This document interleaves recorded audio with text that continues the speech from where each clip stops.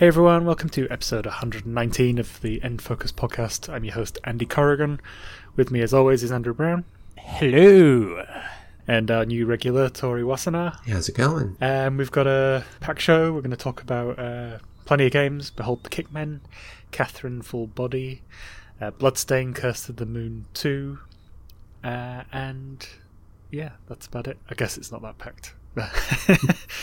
There's no news, no real updates from other episodes, so let's just jump into what we've been playing.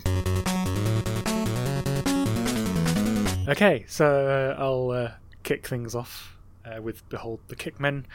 Andrew, you have no interest in sports ball at all. I don't know if you have at all, Tori? Somewhat. Ah, okay. Football? English football? Aussie rules? Soccer or AFL? Yep. Okay. Do you have an English team? No, I don't watch soccer, unfortunately. More the AFL. Okay, you're a Liverpool fan now. Okay. I bequeath the title of Liverpool fan on you. So, especially for Andrew, I think like most sports stuff is just does nothing for him. This might be the one that comes closest to getting his interest, I think. So I don't usually do this, but I want to read out the eShop description for this game. So, Behold the Kickmen is a football game made by someone who has no understanding of or interest in what is affectionately known as the wonderful game. It's actually called the beautiful game, but we'll let that slide. They have no affection or understanding. They can't even get the name right. Exactly.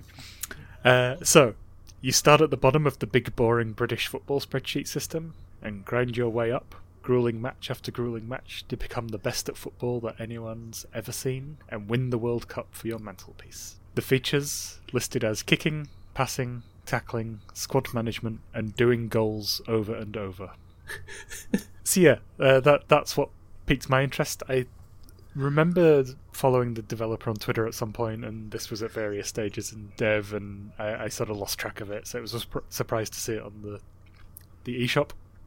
It was $5, so it was an easy thing to drop money on. So there's not really a lot to it. There's not many modes, but it does have this story mode. So you're part of a team that's in the lowest division of 4 divisions. You can set how many teams are in each division, and you basically just play through the matches and try to climb to the top of the table with the aim of winning the World Cup with a club team somehow. You guys probably don't know, but obviously the World Cup is an international tournament, and club leagues are, local teams playing, so the two things don't mesh. So it's not like in the US where the World Series is just US teams and one Canadian team? Yeah, no. Oh. So as part of the story, you go through something has happened to the main character's dad. His coach, who won't tell him the truth as to how his father died, has some sort of a relationship with the character's mother. You also have a rival who comes along between matches just to pick on you and to make you cry, because that's a thing that the developers picked on that footballers do a lot when they lose important matches.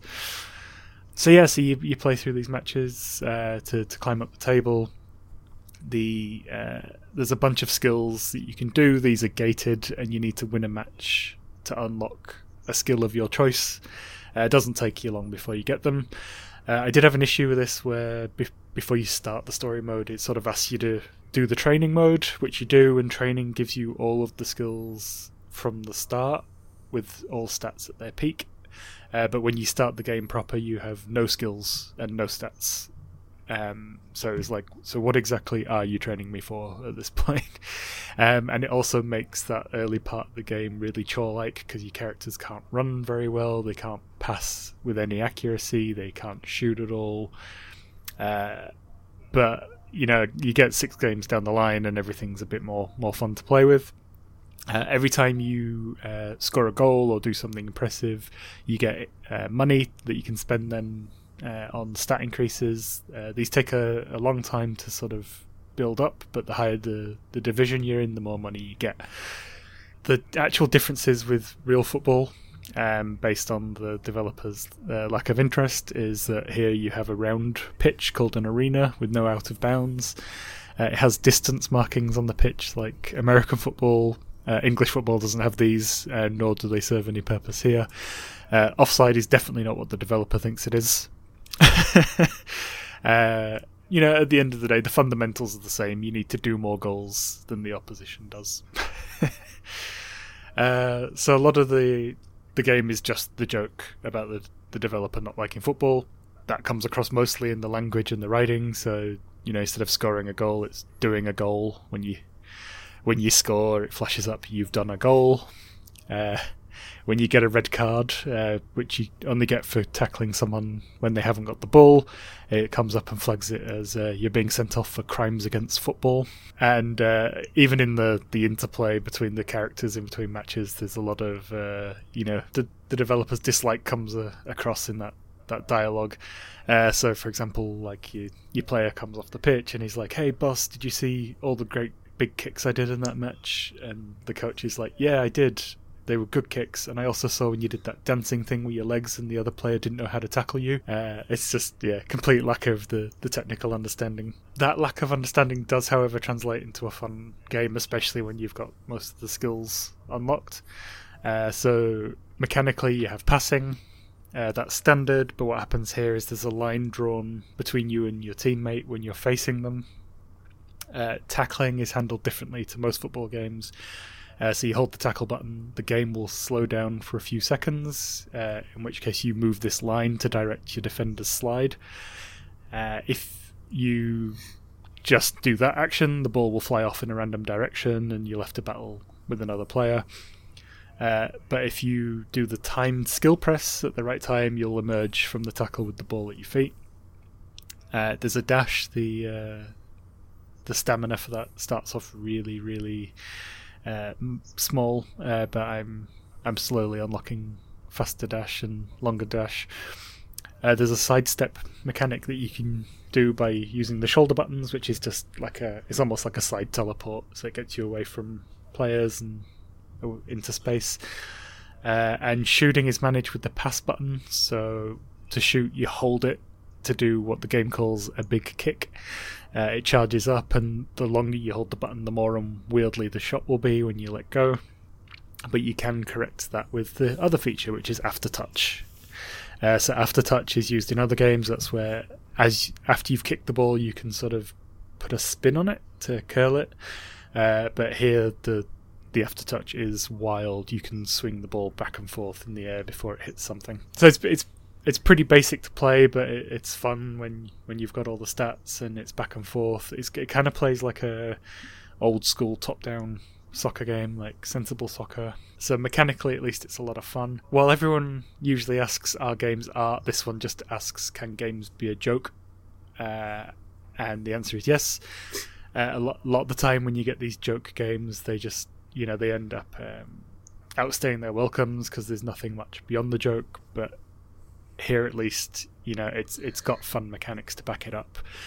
So I feel like it was built on being a fun game first with good mechanics, and then the joke was built on top of that. Because it's light, there's no multiplayer, no online, just that short story and a free playing mode. Some might sort of balk at it, but the price made it more than palatable for me. I recommend it if you're interested in football games, and maybe if you're not, it's a fun little aside and worth the asking price, I think. So, have I changed either of your minds on football? In general, yeah. It sounds like, it was made by people who are trying to explain soccer without really knowing much about it. Mm-hmm. That's exactly what it is. Some of the humour comes across a bit disdainful, but which, that can get a bit grating, but the when the humour shines, it does overshadow that stuff. So, Andrew, are you about to buy your first ever soccer game? Walk on with hope in your heart, and you'll never walk alone. I don't know the tune to this. Well, you've got the lyrics right. That, of course, is Liverpool's anthem that's played before every home match. My team. Yeah, exactly. Well done. And you're now the official supporter of the English champions. by the way. I never recapped on that after my meltdown a few weeks back when it got paused with COVID. Like every fake sports fan, I'm just a fan of whichever team is winning that year. Always go for the underdogs. That's the Australian way. Yeah, well, we're usually the underdogs, so this is the first season where we've just completely steamrolled everyone. So it's been nice. Conflicted feelings. Yeah. So that's Behold the Kickmen. Let's move on. Andrew, you've been playing a sequel to a game that I liked a lot. So Bloodstained Curse of the Moon 2. We should do a bit of a disclaimer because I've seen a lot of confusion as to what this game is on social media. So Bloodstained Ritual of the Night is the core entry, which is the Metroidvania exploration platformer made by the old developers of Castlevania games. Part of their stretch goals from the Kickstarter for that game was an 8-bit precursor called Curse of the Moon, and a sequel has happened. This was a surprise to me. I only found out about it last week. Andrew, I know you liked the previous one a lot, so how are you going? Well, first things first, Andy, is I noticed that you haven't talked about Castlevania 3 Dracula's Curse yet. What's the freaking holdup? I got halfway through Castlevania 2 and I dropped off for stuff I had to cover. I haven't forgotten about it, honestly. Sure. Well, anyway, I did briefly revisit Curse of the Moon on Thursday night because it's just a 8-bit retro platformer, so it's pretty easy to beat it in a couple hours, especially if you're good at them like I am. So, maybe I shouldn't make a blanket statement like that, because maybe not everybody can just beat it, no sweat, in one sitting, but I'm able to do that, and I enjoyed it. And Curse of the Moon is basically an indie remake of Castlevania 3 Dracula's Curse. It has a lot of the same gameplay concepts and gameplay features, but it's made with modern technology and modern design philosophies and sensibilities, so it's a lot more approachable. In Curse of the Moon, you start off playing as a character named Zangetsu, who is your standard platformer protagonist. He's got a sword, he jumps, he's got a decent amount of health. But as you beat each boss in each stage, he recruits additional characters, including Miriam, who has a whip with a much longer reach and is able to jump much higher and can also do a dashing slide attack that also lets her get through small gaps. Alfred, who has a number of magic spells at his disposal, and Jeeble, who has a bat attack that attacks at an angle going up and is able to turn into a bat, so he can fly over large gaps and fly up to inaccessible areas. That's echoing pretty strongly characters that are in Dracula's Curse, but all 4 characters are available at once. Just flip through them by pressing left or right on your shoulder buttons. There are multiple paths through each level in the game, and which paths you take is largely up to you. There's a direct path that you're sort of directed along by following this little pointing skeleton character who appears and is pretty amusing because they're described as former adventurers who died, but they seem to be having a pretty good time pointing you through the levels. But if one of your characters is not currently available because they've ran out of health or they've died by falling off a cliff, you maybe can't get across that large gap with Jeeble, or you may not be able to dash through that small opening with Miriam, so you have to take a longer route or a different route. So the path you have to take is going to change depending upon the party that's available to you, or maybe if you just didn't recruit the characters on that playthrough, because that's the other gimmick of the game, is there are multiple scenarios and multiple playthroughs that change subtly depending upon the choices, trademark, that you made along the way. I really enjoyed Curse of the Moon. I gave it a high recommend when I played it early last year. Maybe it was 2 years ago now I played this, but and then Andy played it sometime later and he enjoyed it as well. I played it while my wife was under getting her wisdom teeth out. Oh, nice. It was a good time while she wasn't having a good time. Yeah. There's just the one obnoxious flaw about this game that I really didn't like. I complained about it back then, and I found my feelings unchanged with my revisit Thursday night, was how character death works. Because you have your normal number of stockpiled lives, but you only actually lose one of those stockpiled lives when all 4 of your characters die. So if Miriam runs out of life or falls off a cliff, then she, air quotes, dies, and you just can't use her with the rest of your characters, even though it goes through the whole death sequence. It knocks you back to the last checkpoint. It's just kind of obnoxious because there are certain unlocks that you can't get, like there are health upgrades and magic point upgrades that let you use more of your special skills that are only accessible with certain characters. So basically I found I was getting to a certain point in a level and then just throwing all my characters off a cliff. That way I could try again with the character I needed alive so I could get up there. Or the same thing went for the bosses. The bosses are built so they can be beat with any combination of characters, but it is apparent that their mechanics are designed mostly to be played with one specific character, and playing with the other characters is like a challenge that you do after you've already beaten the game and you're going back through for the other endings. So I found often on the bosses I was again having to kill all my characters when the one character I actually needed to fight the boss was not available to me, including on the final boss, which was incredibly aggravating because all 4 of your characters are basically required on the final boss. So every time one of them dies and you game over, I had to spend 5 minutes, well, not that long.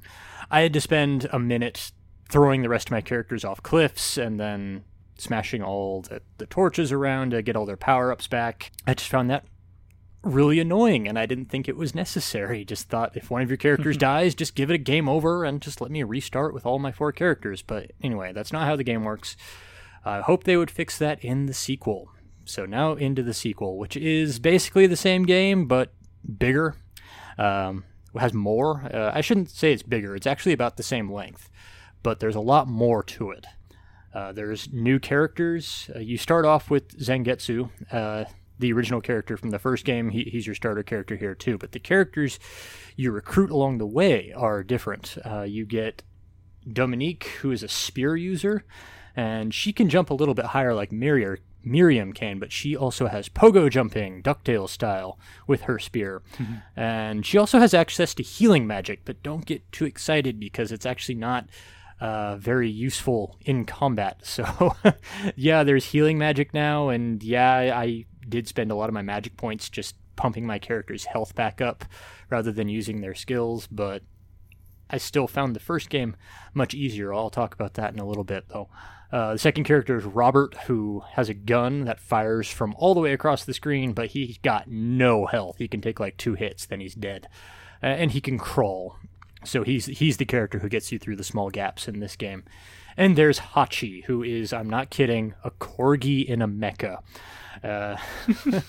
He's huge. He can't attack enemies that are low to the ground, but he's got the most health. He can do a ground pound to smash through weak sections of the floor. He can crush floor spikes entirely, so other characters can then walk across them. And he can also activate temporary damage immunity. That's his special skill, and I used him a lot on the bosses.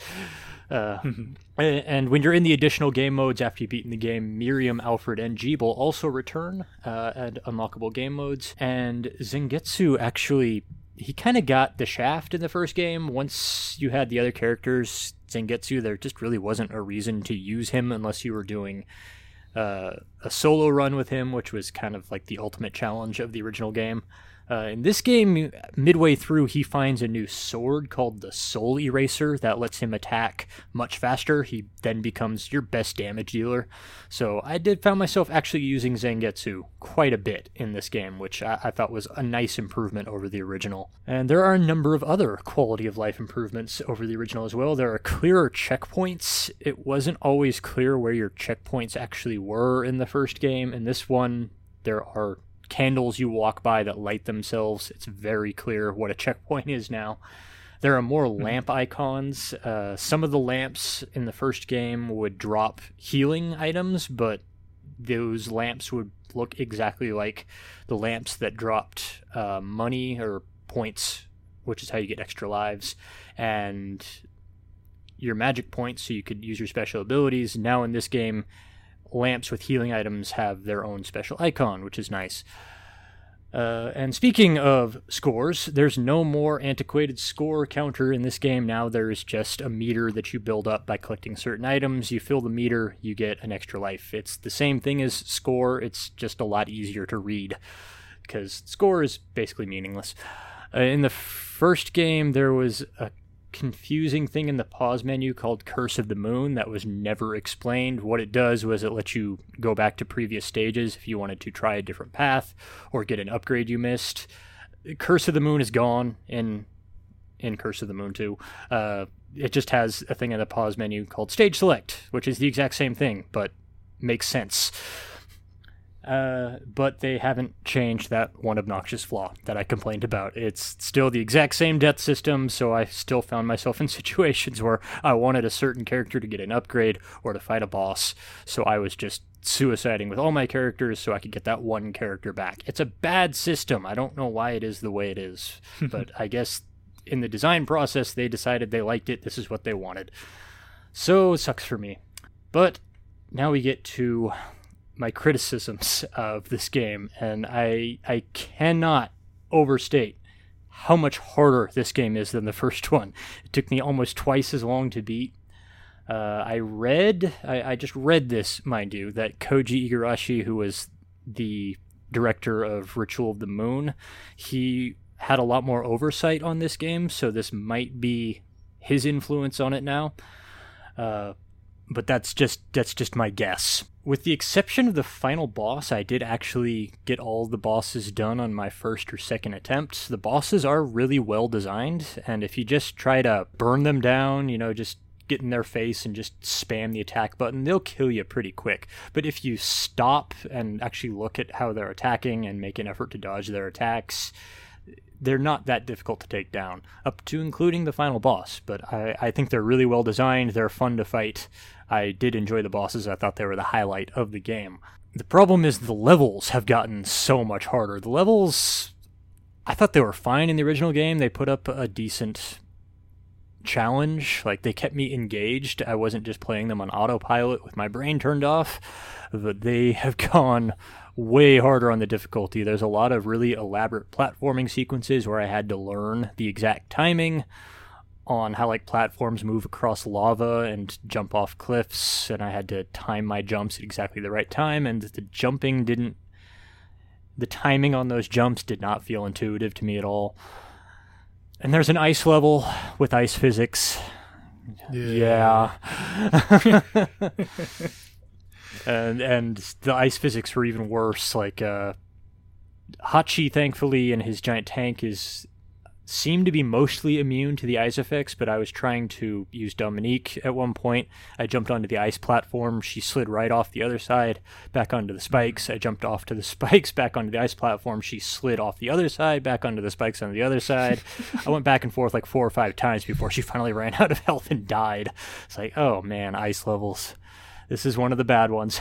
One of the big reasons I think that this game seems so much harder is the alternate paths, the crossroads. They didn't feel like alternate routes now. They felt like shortcuts that I was punished for missing, because a lot of the longer routes that I went down are very, very hard, and I usually only got one chance to reach a shortcut, usually through Dominique's pogo jumping, which I really struggled to use the pogo jumping effectively in some places. There are some areas where I'm pretty sure I was supposed to use pogo jumping to reach a shortcut, but I could not connect. I don't know what I was doing wrong. And at least half the time, I didn't even realize there was a shortcut I could reach until I had already either destroyed the candles I was supposed to bounce off of or the enemy I was supposed to bounce off of, because the shortcut just literally hadn't appeared on the screen yet until after I'd already destroyed all the stuff, and leaving the screen and re-entering it does not regenerate those things. So I felt kind of like I got ripped off just because I didn't know things that the game thought I should know. I found that aspect of the game pretty frustrating. So, long story short, I think the bosses are excellent, but the brutally difficult platforming and some of the more annoying aspects introduced to the platforming and the levels, I thought did drag the game down a little bit. It's a light recommend on this one. I still enjoyed it. I didn't dislike it, but I definitely preferred the first one. Yeah, okay. That's good to know if I ever fancy picking this one up. Tori, have you played any of these games? No, not at all, unfortunately. Yeah, my whole thing with the Bloodstained series has been tainted by the technical issues that I had with Ritual of the Night. Yeah. So, yeah, I don't know how I feel. I am tempted to go back and try Ritual of the Night again, and that might lead me down this path, but well, I don't know how broken it is still, so see how I go. Okay, so moving on to the last game. So that would be Catherine Full Body. Tori, you've been playing this? Yeah, I've been playing it on and off for the last week or so. Cool. I started today, so I'm like 2 chapters in, just finished the 2nd chapter. Yeah, you were saying you were like 5th chapter now? I think I started the 6th chapter. I'm not sure when they start. Okay, cool. So Catherine Full Body is a re-release of a Last Generation game. This one has extra content, which I'll get onto shortly. So it's set up a bit like one of those late night art house movies as part of this fictional show called The Golden Playhouse. And it's introduced by a lady with large hair who covers what the story is about, kind of like in the old way that was it Elvira used to do for the old like Hammer horror movies and stuff. And that introduces the story where you play as a character called Vincent Brooks, who is caught in something of a love triangle. So he's got a girlfriend who's Catherine with a K. She's kind of serious and safe, and she wants marriage, and he's uncomfortable with that. Then he accidentally starts a relationship with Catherine with a C, who's just like the polar opposite. She's a sexy temptress.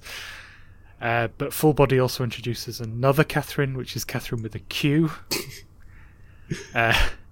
which they shortened to Rin to make it a love quartet.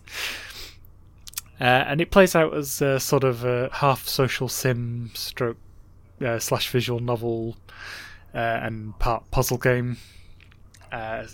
So Vincent is really struggling with everything that's happening, and his guilt and torment play out in a series of nightmares where he grows sheep horns. He's in his boxers, so he's really feeling really vulnerable. He's carrying a pillow for some reason, and he must reach the top of a tower or he'll die in real life.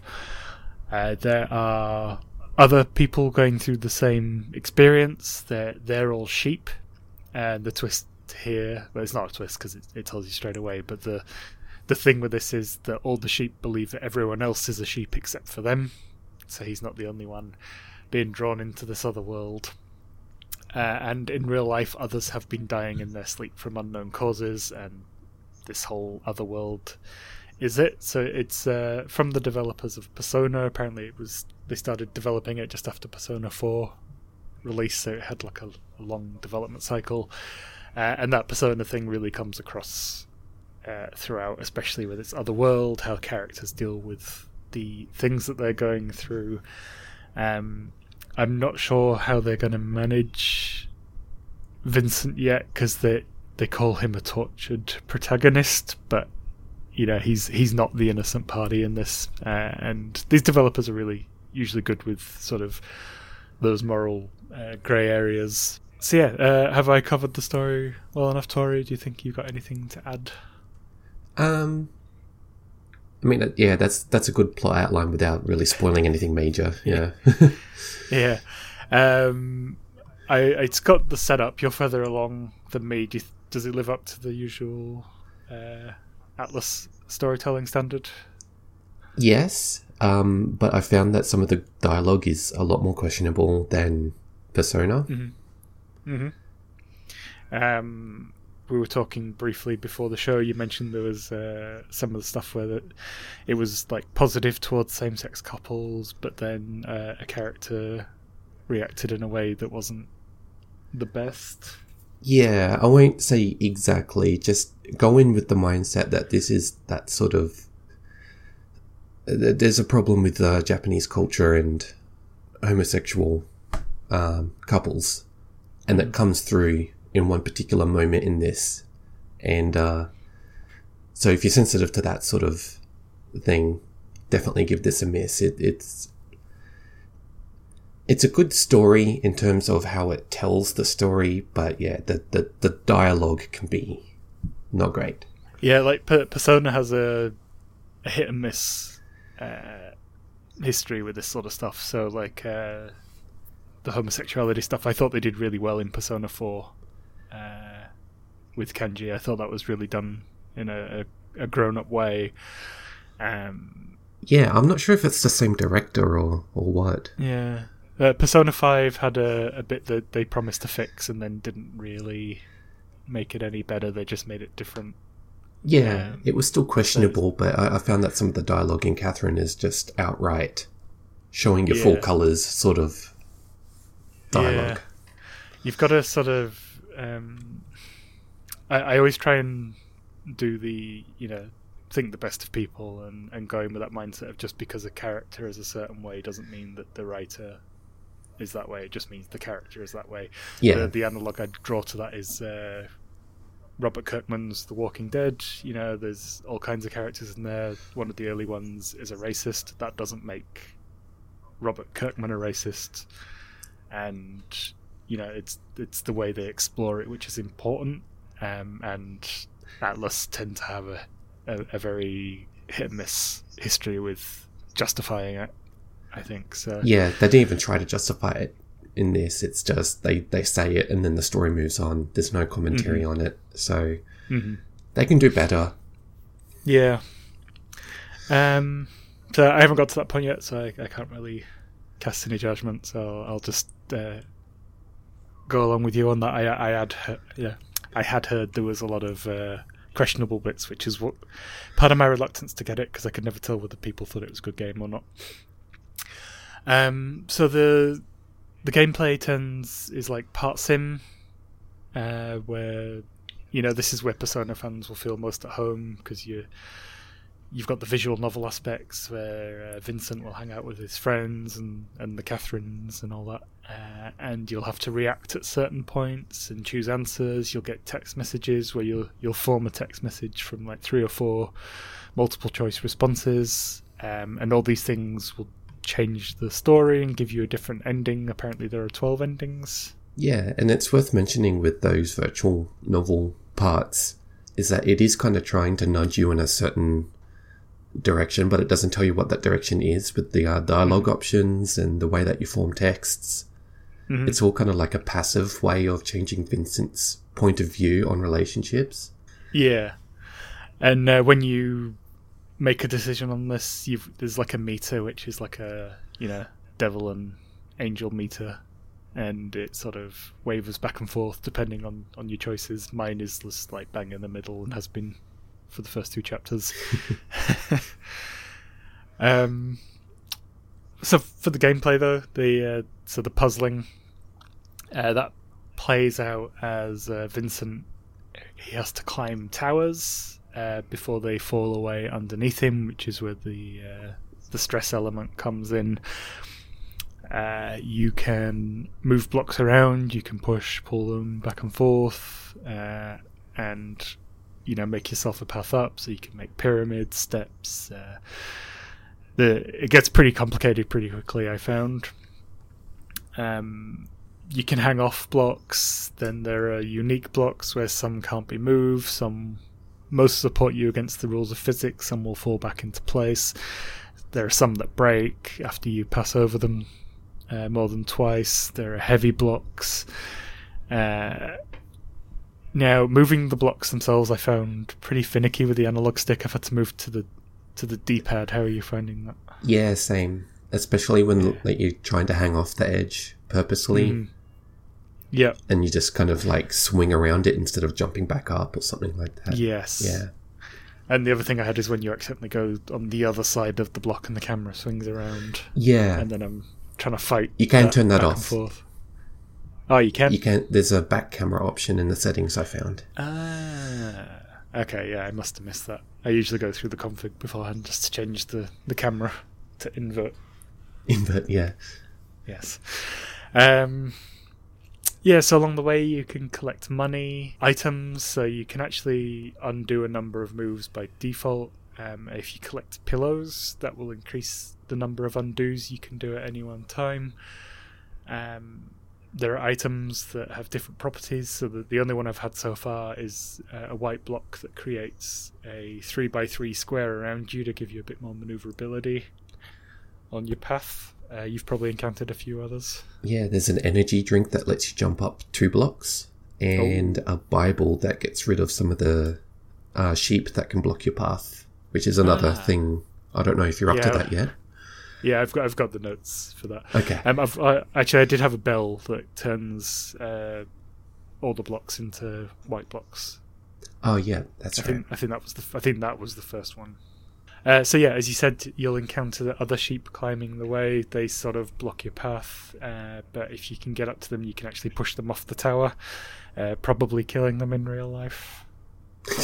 I feel like that was the implication, but one did tell me off for pushing him. So after you get past the first chapter, the levels are split into segments, and there's like a rest point in between where you can save, and there are other sheep to chat to. Some of these will give you like tips for how to get up, so they'll give you techniques for building blocks to get up.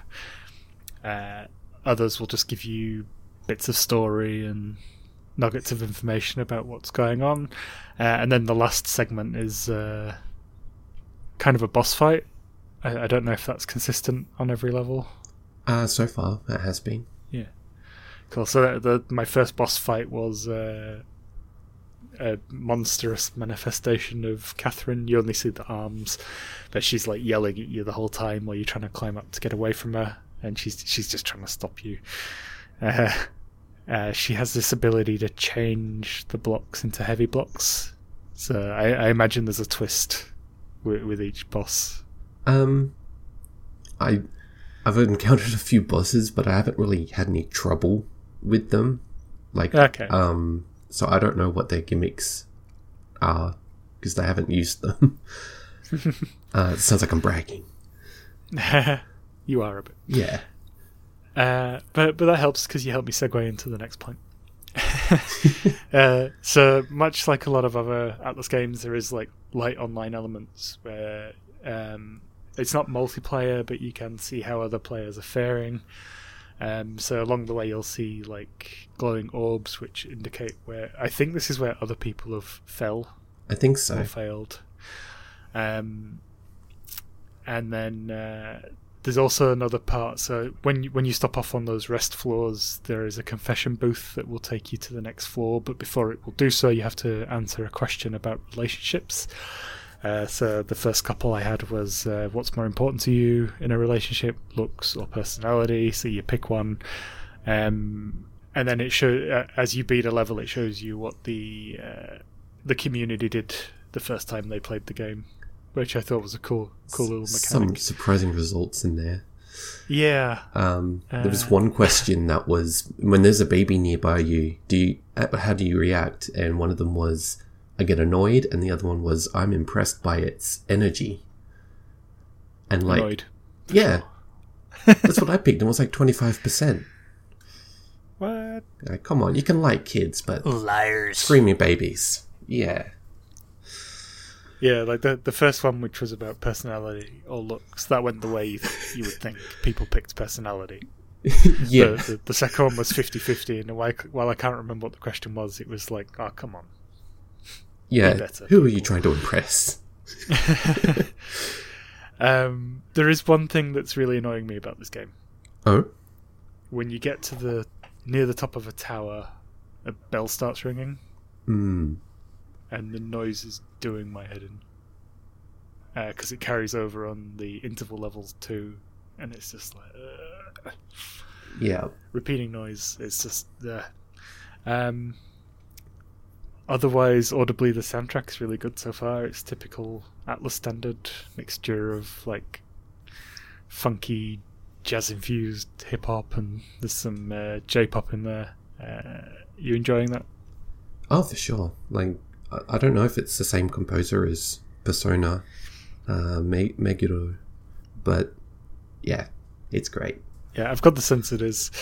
So this full body version does come with a couple of settings that are new. So there's classic mode, which is playing the game as it was, and there's remix. So classic is you only get single blocks that you have to move about. Remix gives you blocks of multiple blocks, so they could be in T shapes or other shapes, a bit Tetrisy.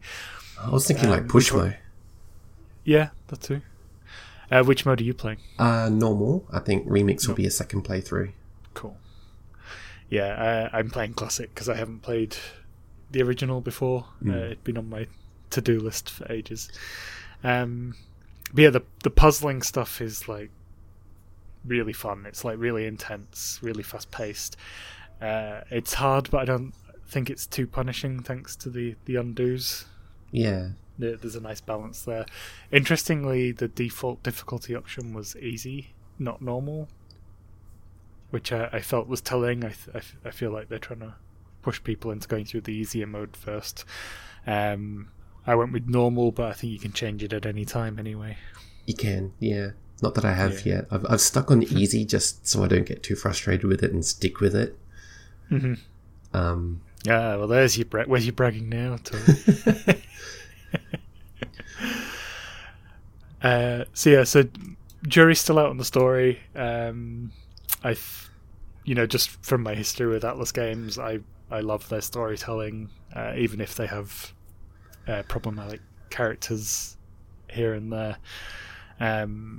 A lot of the time, I do believe that the problematic characters are that maybe not making a commentary, but acknowledging that idiots exist in all walks of life. You know, you're never going to get a realistic game where everyone's just nice to each other.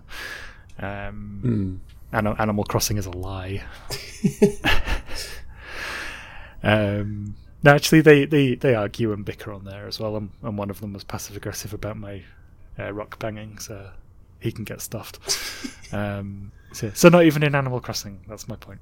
But yeah, I'm hoping the things that you mentioned, have a point or contextualized and not just put out there and left, because I think there are a lot of cases where they do stuff really well.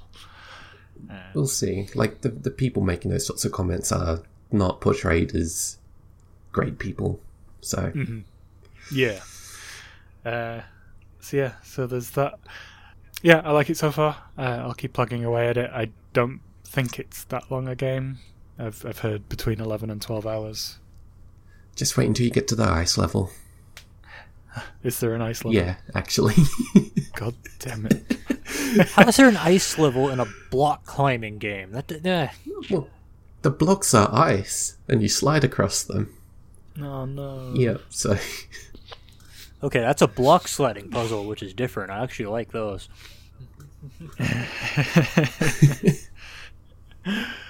So, do you have any interest in this one, Andrew? Not really, no. Is it the anime aesthetic?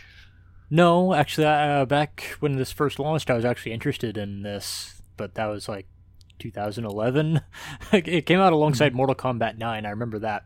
But everything I've heard about it in the meantime, I'm just like, I'll pass, thanks. Yeah, it's definitely not a kid's game. Oh, Let's God, put it that way. No. And it's worth mentioning that this comes with all of the DLC that normally would be separate on the PS4 version. Oh, okay. So you can play as Joker from Persona 5, because he's in everything apparently, in like the sort of free play mode. Oh, okay. I didn't know that. Yeah, there are some other modes. There's a free play mode and there's an online mode as well, which I probably won't jump into at all. But, Nah. so yeah, good but with caveats, I think, is a good way. Yeah, set your expectations for the story, but the gameplay is fun.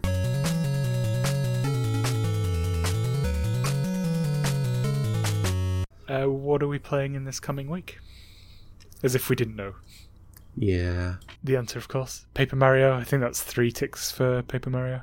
I'm going to play it, but I'm concerned it's not going to be delivered in time for me to talk about it in conjunction with the two of you. So I think this is going to be one where... Well, I don't think. I know this is when we're going to have to spread over at least 2 episodes, because we're going to barely have time to play it before the next recording. Yeah, a day, if that. Yeah, I mean, we're only going to get like a day and a half, and if I've not finished Catherine, I'm not going to be too happy about starting it. Yeah. So our next recording is going to be very preliminary, and then after that we'll be able to talk about it in more detail. I'm concerned, because I'm getting it physically, because I'm that way, that I'm not going to get it before launch at all. So I'm going to play something else in the meantime. Will you get the origami at least? What? It's like one of the pre-order bonuses, I think. Oh, You get origami sheets. Will probably leave that in the case with all the other pre-order bonuses I've ever gotten. I can't use them. I might need them later. But anyway. Yeah, for the bus. I get all these pre-order bonuses, and I cherish them, but I never open them. So I've still got an unopened Mario Maker stylus, an unused Mario Maker notepad with graph paper. I could never use that. I could never use it. I just couldn't. Might be worth something someday. It would be ruining the pre-order bonus if I ripped out the paper or wrote on it. I mean... Yeah. And I've got a sheep keyring with Catherine. Oh, nice. Yeah, that was a surprise. I didn't even pre-order that. I just picked it up on the day. And probably left over. Yep. I'm holding it now. You can't see it. Podcast people. We've got ASMR. Yeah. So that's it. Paper Mario. We'll all touch on that and whatever we can fit in between. Maybe it'll even be a shorter episode. Who knows?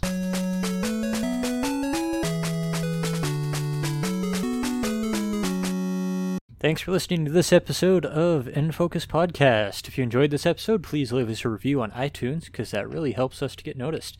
You can also listen and subscribe on Stitcher, Spotify, and other podcast services. Make sure to check out our sister shows, PlayState and Power of X. I should not have to explain what those covers, but I will anyway. PlayState is for PlayStation, and Power of X is for Xbox, which are consoles that exist, apparently.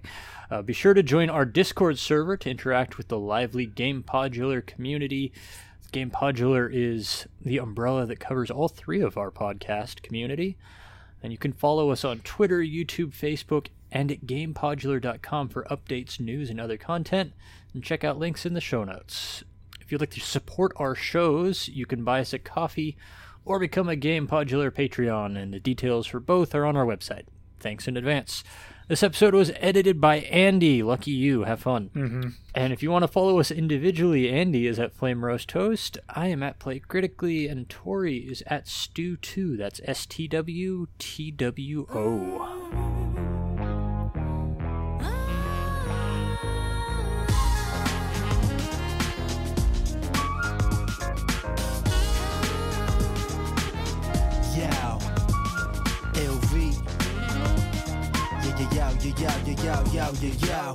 Yo 夢でカンソルシープ One, two, three, get sucked in my sheets これは現実、それが dream 混ざる密度のこんなクリームつながる仕組みはヘンとヘン人との関係はエンとエン原点とゴム結ぶ点と点あとはセンスで決まる運命の運命 Just like a nightmare 指折り数えても気づいてない一人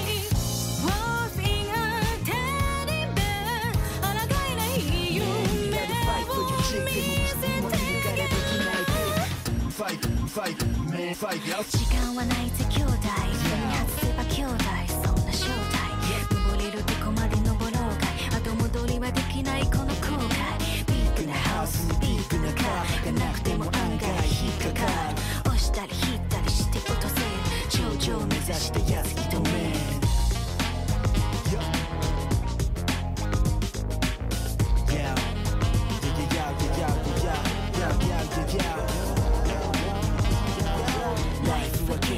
ブルじゃん弾けるラディオは夢見がちじゃん Switch.